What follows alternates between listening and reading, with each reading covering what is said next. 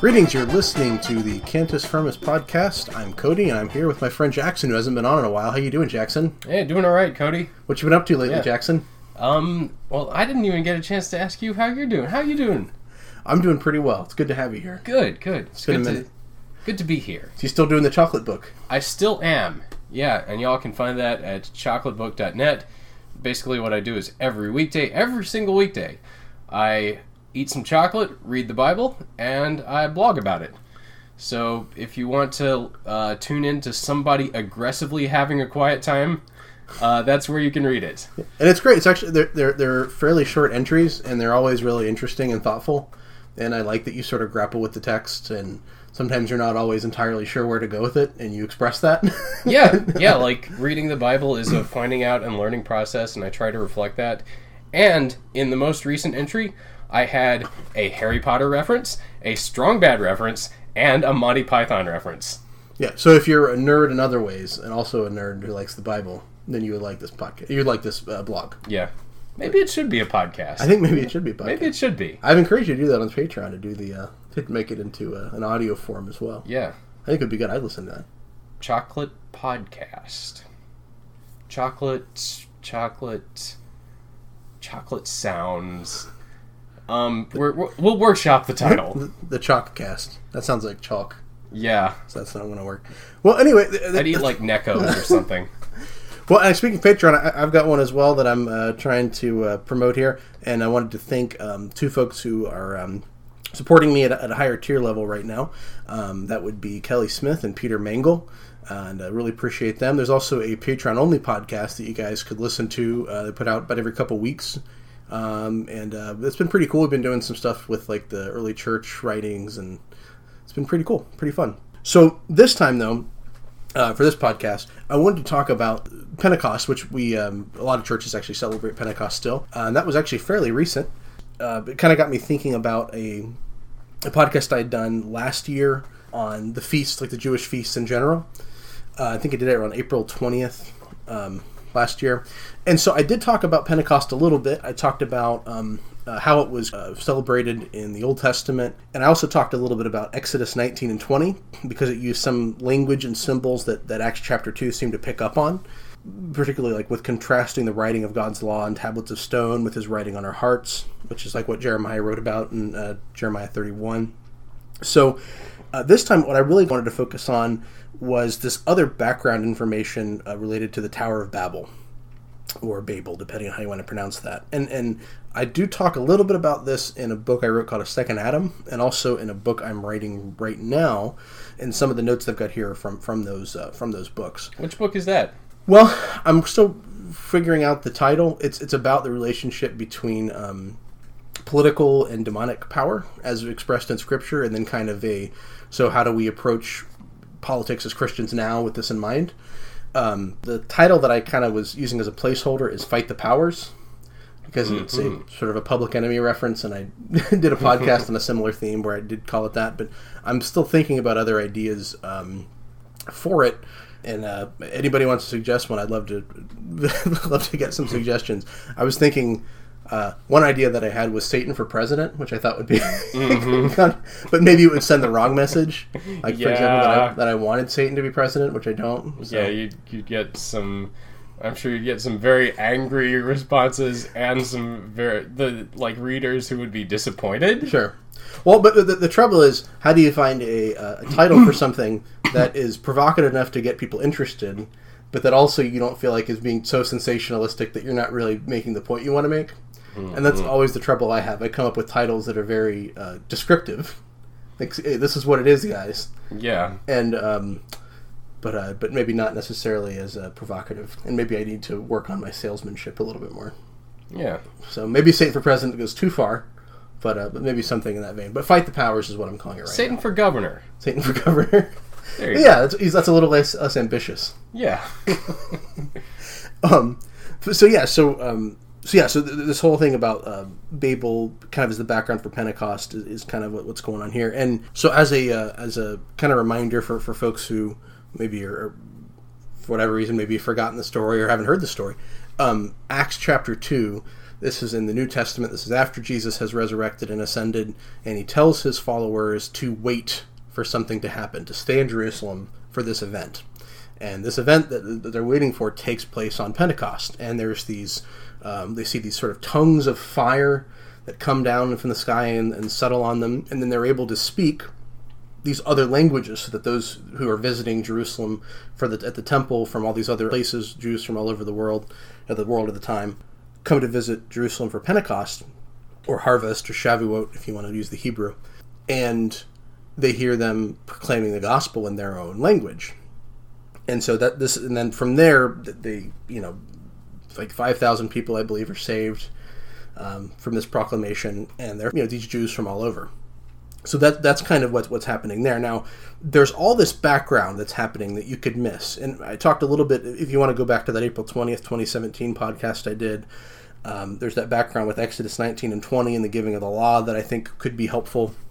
But here I want to talk about something that happens in Genesis chapter 11 that I think provides a pretty strong background here as a counterpoint. And in Genesis chapter 11, we have this situation where man is seeking to exercise dominion over the world by building a tower which reaches the heaven so that they may, quote, make a name for themselves. So God doesn't like this idea. He expresses concern over what mankind might be capable of if they were unified under one political authority. What exactly does he say? Do you remember? Because that's interesting. Yeah, so God here says, "Behold, they are one people, and they have all one language, and this is only the beginning of what they will do. And nothing that they propose to do will now be impossible for them. Come, let us go down, and there confuse their language, so that they may not understand one another's speech." So the Lord dispersed them from there over the face of all the earth, and they left off building the city. Therefore its name was called Babel, because there the Lord confused the language of all the earth. So it's kind of like he's saying, oh no, my creation is about to be omnipotent. Well, sort of, and there's a similar thing in Genesis chapter 3, where Adam and Eve, fall into sin, and then he expresses concern over what happens if he lets them continue to eat from the tree of life, which will make them, basically make them immortal, as long as they're doing it. It's like life is going to be bad forever. Yeah. And so God's concern is, we can't have humans in their current state, consolidating power in this way, living forever. We have to put limits on what mankind can accomplish, because if we don't, they will destroy everything. Yeah. It's kind of like, whenever I'm presented with the question, that sort of poses the paradox, can God create a rock so heavy he can't lift it? Sort of the conclusion that I've come to is, well, yes, he can, because he's omnipotent. He can do anything. That's an anything, so he can do it. But he doesn't do it because, my Lord, that would be a mess. Fair enough. This whole thing about him splitting the groups up, that tended to be interpreted in light of the previous chapter in Genesis, chapter 10, where it talks about the table of nations, the 70 nations. And so when you read intertestamental literature, and there's also maybe a couple references in the New Testament, at least one comes to mind, I think Luke chapter 10, there's an allusion to it. There's this idea of 70 nations that God sort of separates humanity into. And so the way that a lot of Jews thought of it was that, I'm getting ahead of myself. I'm going to skip ahead to Deuteronomy 32. And this is kind of an underutilized passage in Scripture that I think is pretty significant. And I would actually say it was very significant for the way intertestamental Jews and Jews during the New Testament period, as well as Christians and early Christians as well, they thought this was a pretty significant chapter, but we tend to leave it out. So what goes down in Deuteronomy 32? Well, it's the speech that Moses has, but the most relevant part here is in chapter 32, verse 8.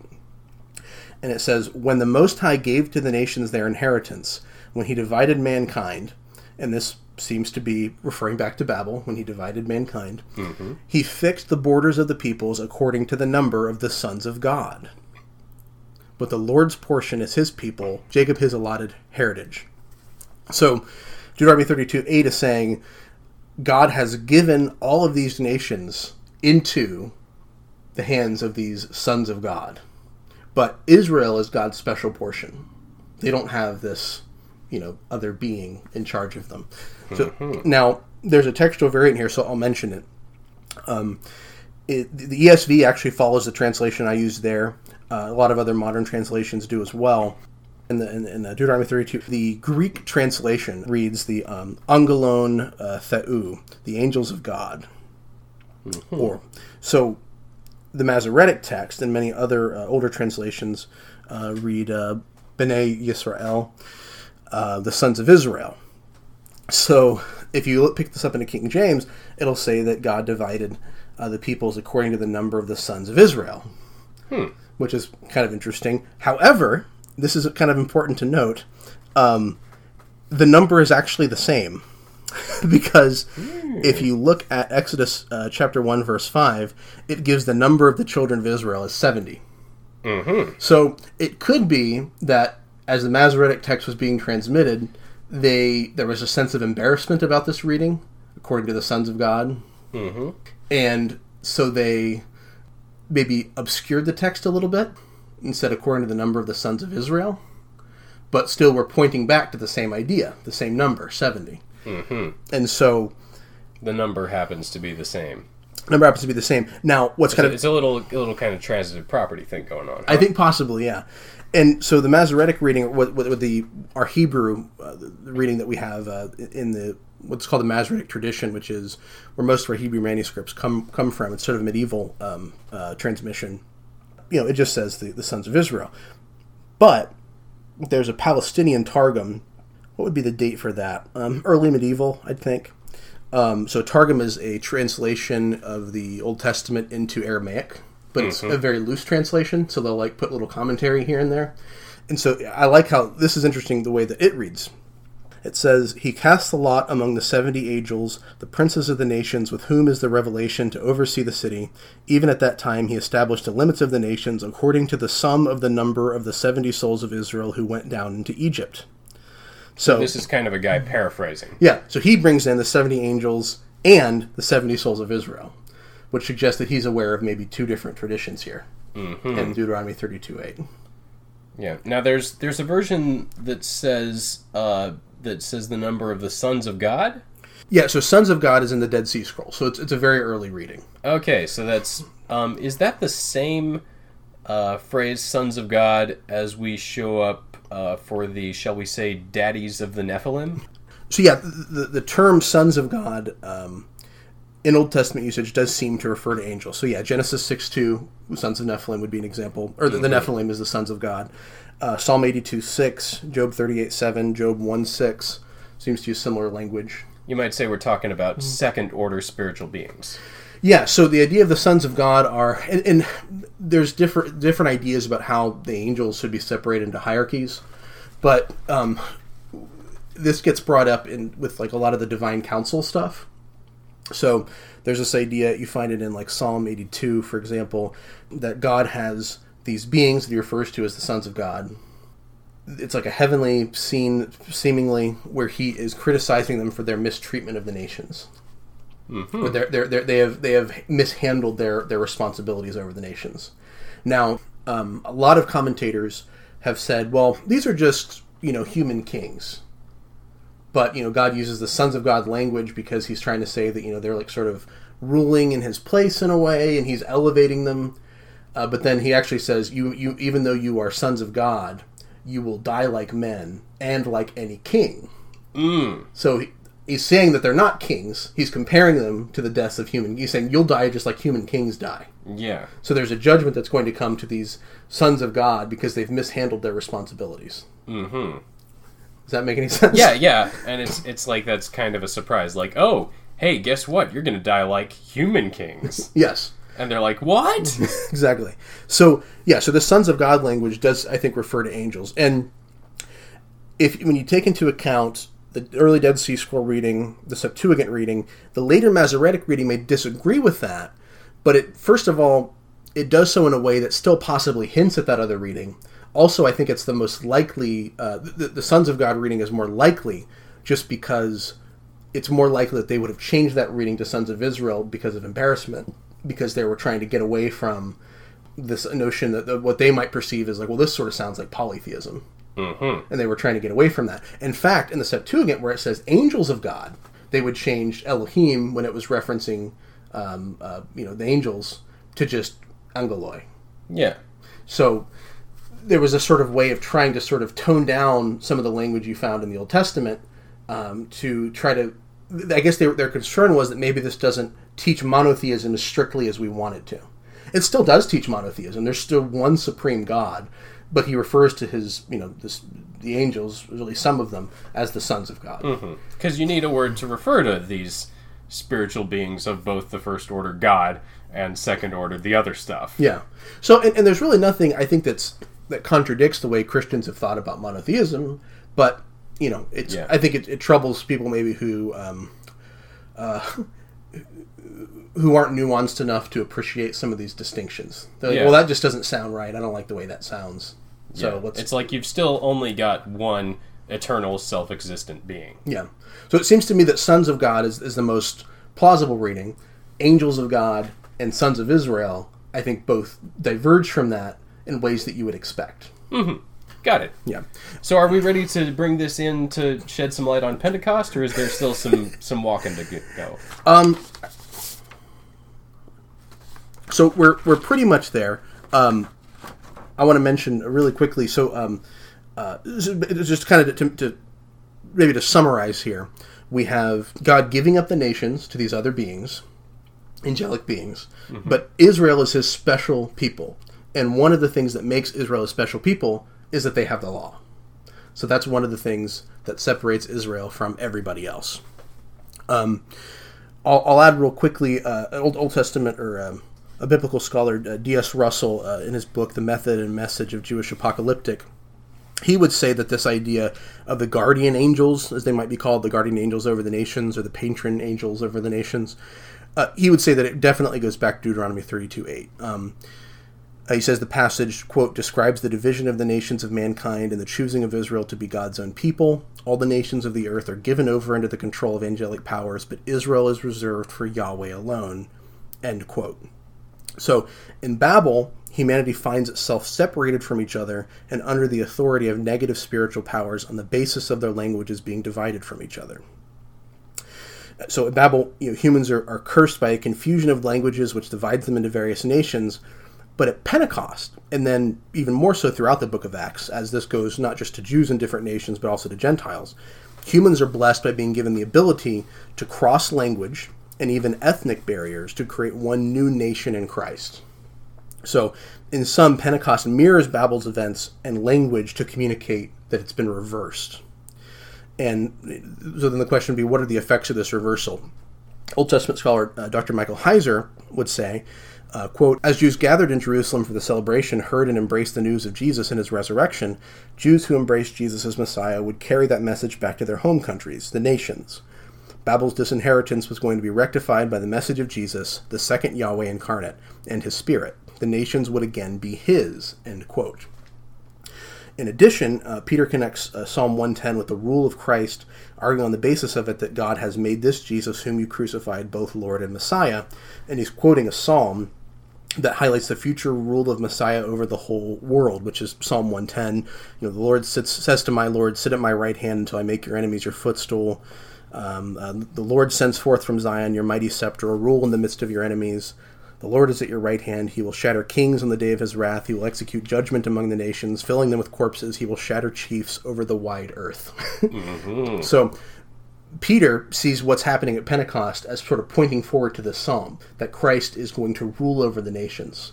In order to do that, he has to judge the nations, dethrone the kings, and take them back from the powers, the angelic powers that are over them, that have failed in their duties. Okay. Does that make any sense? Yeah. It's like the, in order to, like he's, gosh, I I don't want to go to the sort of fuming dad saying, I brought you into this world, I can take you out of it. But that's where my mind goes. But it's kind of like, he's granted them power, they've abused it, so he's going to take it back. He hasn't done that yet, but he's said he's going to. Sure. Well, Pentecost, and there's kind of a now and not yet quality of this, right? Because at Pentecost, he does do it, in a sense. The nations have not yet become Christ's, in the way that we look forward to in the second coming. But he has broken down these dividing walls of nations. He did it at Pentecost by breaking down the division of languages. And as you read through in Acts, he also does this by bringing Gentiles into the fold of Israel. Yeah. It's kind of like, erasing those boundaries, the 70, number of the sons of Israel, number of the sons of God, angels of God, however you want to put it. Yeah, it's like that, scrub those out language-wise. Yeah. Well, and also, so this is kind of fun, so that the 70, there's in the Septuagint, that number is actually 72. Now, if you go to, I think it's... Not 70 also, 70 digit. 70, yes, the number 72, there's 72 nations. So then when you get to, I think it's Luke chapter 10, where Jesus is sending out the disciples in pairs, does he send out, how many of them does he send out? Is it 70 or is it 72? It's 72 because they're reading the Septuagint, but there's textual variants that say 70. Oh. So which one was it? Well, probably 72 because they're reading the Septuagint, but what's happening is that there are some scribes who are reading this, and they're thinking of the number 70 because they're familiar with the other tradition. So they're like, let's fix this. Yeah, we'll make it 70. And so what they're seeing, though, is this number is important. Jesus is sending out his disciples with this message to the world. Mm-hmm. And it's supposed to be breaking down, these boundaries and bringing the nations back in. So, moving I want to move a little bit past Acts 2 because I think this is kind of important for emphasizing what's happening here. Later, as the apostles are becoming convicted that the gospel message has also broken down boundaries between Jew and Gentile, we see Paul calling Gentiles to become part of God's kingdom, and thus delivering them from the relative ignorance that they had of God, which the demons over the nations kept them in. So in a speech to the Athenians on Mars Hill, Paul gives a nod to the events of Babel, and perhaps also implicitly to Deuteronomy 32, when he says that God made one humanity, which was then divided into distinct nations. Though these nations did not have the direct knowledge of God afforded Israel, they nevertheless had a sense of the divine, whom they could strive to know more deeply. Paul says, "And he made from one man every nation of mankind to live on all the face of the earth, having determined allotted periods and the boundaries of their dwelling place, that they should seek God and perhaps feel their way toward him and find him. Yet he is actually not far from each one of us, for in him we live and move and have our being, as even some of your own poets have said, for we are indeed his offspring." That's Acts 17:26 through 29. Yeah, it's kind of the idea that these, that the geographic, the boundaries, the political boundaries, nation X stops here and nation Y starts here, that we put on the map, that, even though we're the ones putting those on the map, like, that's part of God's plan. He has in a sense appointed these boundaries through our appointing, and like, even if what goes down within them isn't 100%, following his law, that he's in some sense working within that and working it toward this other goal. Yeah, so there's kind of two things at play here: God's grace and God's sovereignty. That through his grace, there's still something that's pointing toward him. And even as you look at some of these pagan religions, there are things that are there that do point to God, very imperfectly. But Paul is quoting there here. There are similarities. There are points of confluence, points of concord. And Paul is quoting pagan poets to say, you guys have a sense of this already. It may a sensus divinitatis, you might call it, right? Mm-hmm. It's not, totally explicit or clear, but it's there.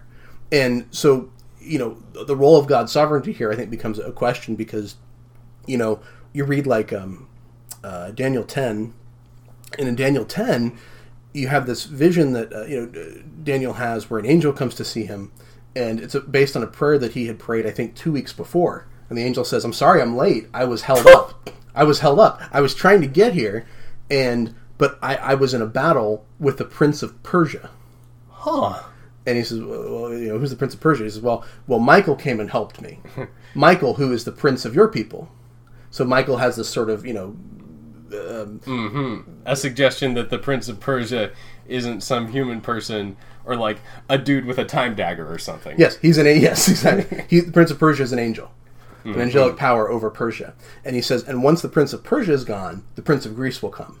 Which we know historically, once the Persian Empire fell, Greece came. Mm-hmm. So, yeah, so basically what you have here is you have these... The man behind the man, the throne behind the throne. Yeah. And all these machinations are happening behind the scenes as well, right?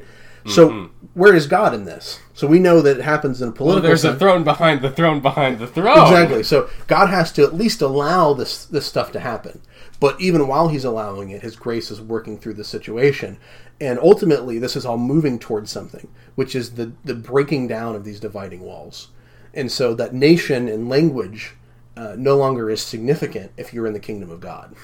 Mm-hmm. So, because their knowledge was limited, the Gentiles often failed spectacularly to understand God.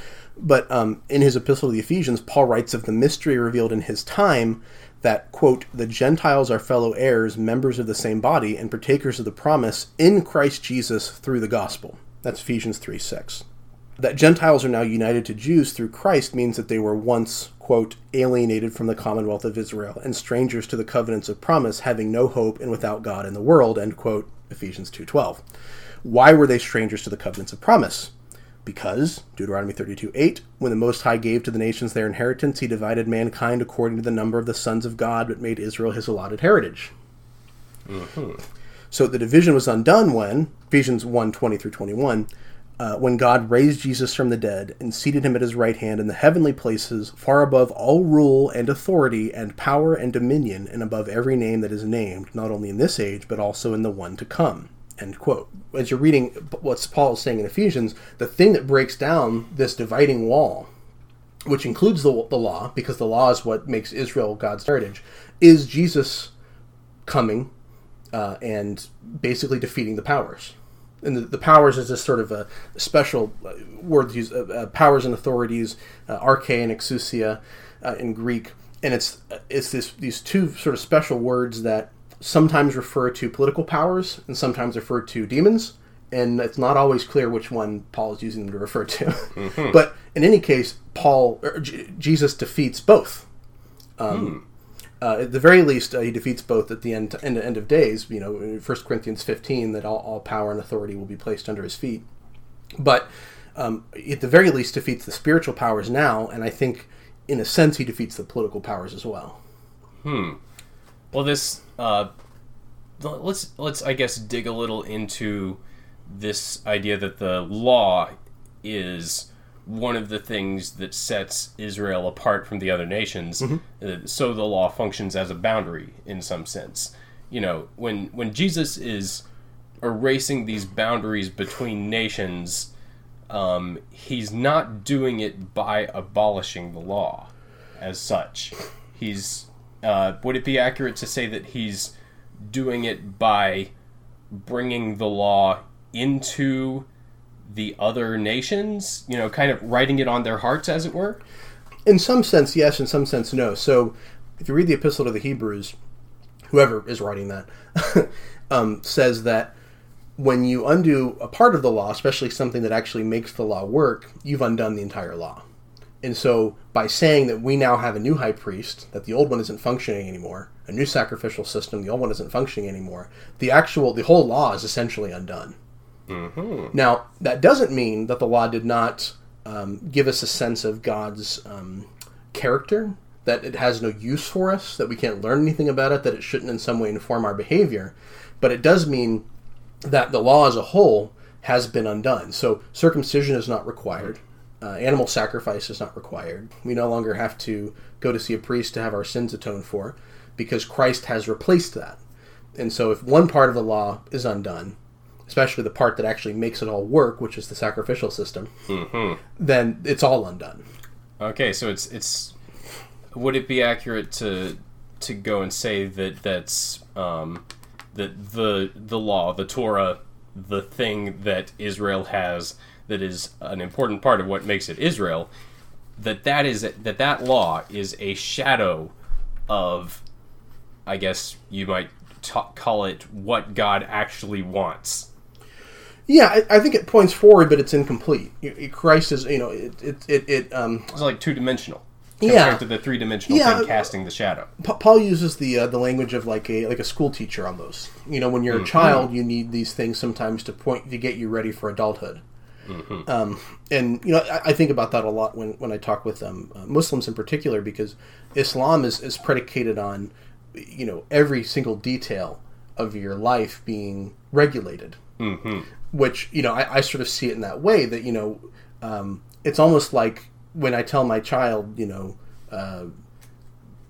it's bedtime. You have to go to sleep at 7:30. Yeah, here's the bell, pray now. Direct analog to school, here's the bell, change classes. Yeah, exactly. So that's important if you're trying to teach a kid principles.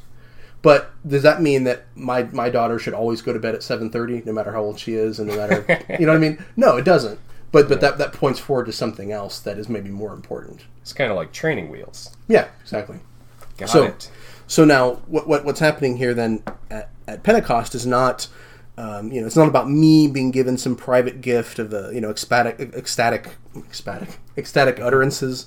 It's not about angelic tongues or whatever. It's about the gospel tearing down barriers of language and ethnicity and nation, which demons and despots cope to keep erecting. So I think this is important for us as Christians because sometimes we get very focused on some of these issues like ethnicity and race and language and country and America first and immigration. Yeah, if you're in here, if you're in this country, you need to speak English. That kind of stuff. Yeah. But ultimately, what the gospel is about is that those barriers aren't meaningful. That actually they have been undone. That they are, in a sense, the work of demons.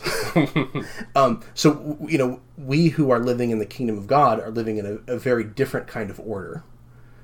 And so we aren't supposed to be sort of serving these. Well, we're not supposed to be serving demons anymore, essentially. Well, you keep using the word undone, but I keep thinking that after Pentecost we still have language, and I'll just throw the rhetorical question out to you and to all the people listening to your podcast here, how often have you heard someone use the gift of tongues to communicate across a language barrier? I've heard people say that they've seen it done, but it's not something I've seen myself. And maybe the people who I talk to are lying, I guess. But yeah. I've heard people say that it's something they've seen done. I don't know. I mean, some people talk about the gifts being brought in where a need is. That these gifts, not necessarily that they cease to exist after the time of the apostles, but that maybe they are less needful in our particular time and culture. Yeah. But you also do hear of a large number of Muslims coming to Christ because of a dream that they have, a vision they have, something sort of supernatural that occurs. And perhaps those sort of supernatural instances take place more where they're necessary. Yeah, that experience does seem to be sort of a common thread, something that is happening over in those countries on a reasonably large scale. Yeah, I've heard that too. Yeah, well, and even in our culture. So Nabil Qureshi, who is recently passed away, but he was a Muslim who converted to Christianity on the basis of dreams that he had. He of course heard about Christianity first, but he had these really kind of bizarre dreams he didn't really know how to interpret. And he called his grandmother, and in their culture they had this whole thing about how dreams to be interpreted. And when she started telling him what the symbols in the dream meant according to their cultural perspective or whatever, he realized that that they were pointing him toward Christ, that those details in particular were pointing toward Christ. Yeah, that Jesus was talking to him in a language he understood, or that his culture understood, the language of dreams. Yeah. And so and that's another way of just saying that the gospel is about breaking down these barriers, so that God can actually make one people. Yeah. So characterizing Pentecost as having broken down those barriers doesn't seem entirely accurate to me. I think it might be more accurate to say that it initiated a process of breaking down those barriers in a very new way.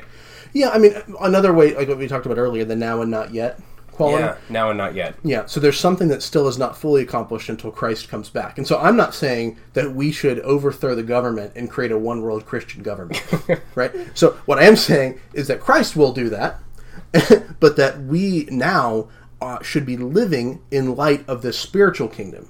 So, when Jesus is talking to Pilate, and Pilate says, "Oh, if you're this king, how come you're here in front of me right now, and I'm about to crucify you?"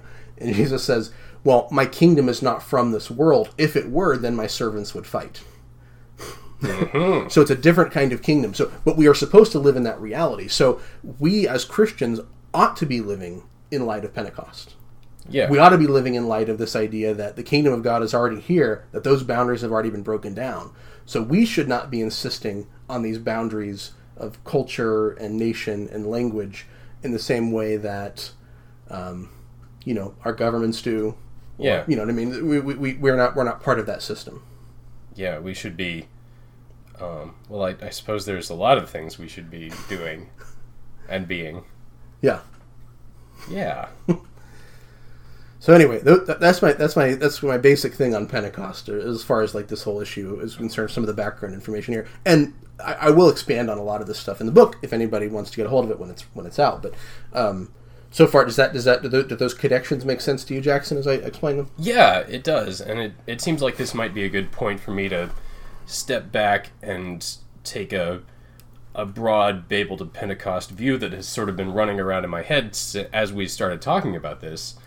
And that's that, at Babel, God institutes these boundaries because of man's pride, his overambition, his desire to make a name for himself, this sort of bad thing he's doing. God brings in language. It's a divider. Okay? So, communication barriers. And then at Pentecost, God is breaking down these barriers. The language barriers, you might say, are a solution to the problem in the heart of man. But what God is doing at Pentecost is sort of this thing where he's eliminating the root problem in the heart of man. Yeah. And here at Pentecost, he's doing it, he's communicating it, he's getting it through by removing the barriers that he placed there. Yeah. Which is wild. Yeah. It's pretty wild. Yeah, so he deals with the problem by writing his law on the hearts of man. Yeah. Right? And this isn't something, like I said, that as a secular thing, we're not saying, or at least I'm not saying, and I don't think Scripture is saying, that we should build a one-world society on the basis of all these boundaries being separated, because that's Babel. Or Babel. Yeah. Right? What he is saying is that for those who are in Christ, who are part of his kingdom, whose law is written on their hearts, those divisions don't matter. Mm-hmm. They matter if you're, living in this world as part of the kingdom, in a kingdom of this world. But if you're a part of the kingdom of God, those distinctions don't matter. Babel is probably a more Hebrew accurate way of pronouncing it, right? Yeah, I believe so, yeah. Yeah, and just so, in the same way, Septuagint, that's Greek, right? Yeah. I have a bad habit of saying Babel and Septuagint. Yeah, I've heard Septuagint too, but yeah, at least I was taught that it's a hard G. So Septuagint. It's kind of like Augustine or Augustine. Yeah, well, that's not so egregious as Septuagint, It's not so egregious. Egregious, yeah. Cool. Well, I think we wrapped it up nicely, Jackson. Oh, yeah. High fives, dude. Thanks for coming here with me, because I think it made it more fun, and it made me go in different directions that I should have gone to and probably wouldn't have. Yeah, thanks for having me on. It's dope time. Dope.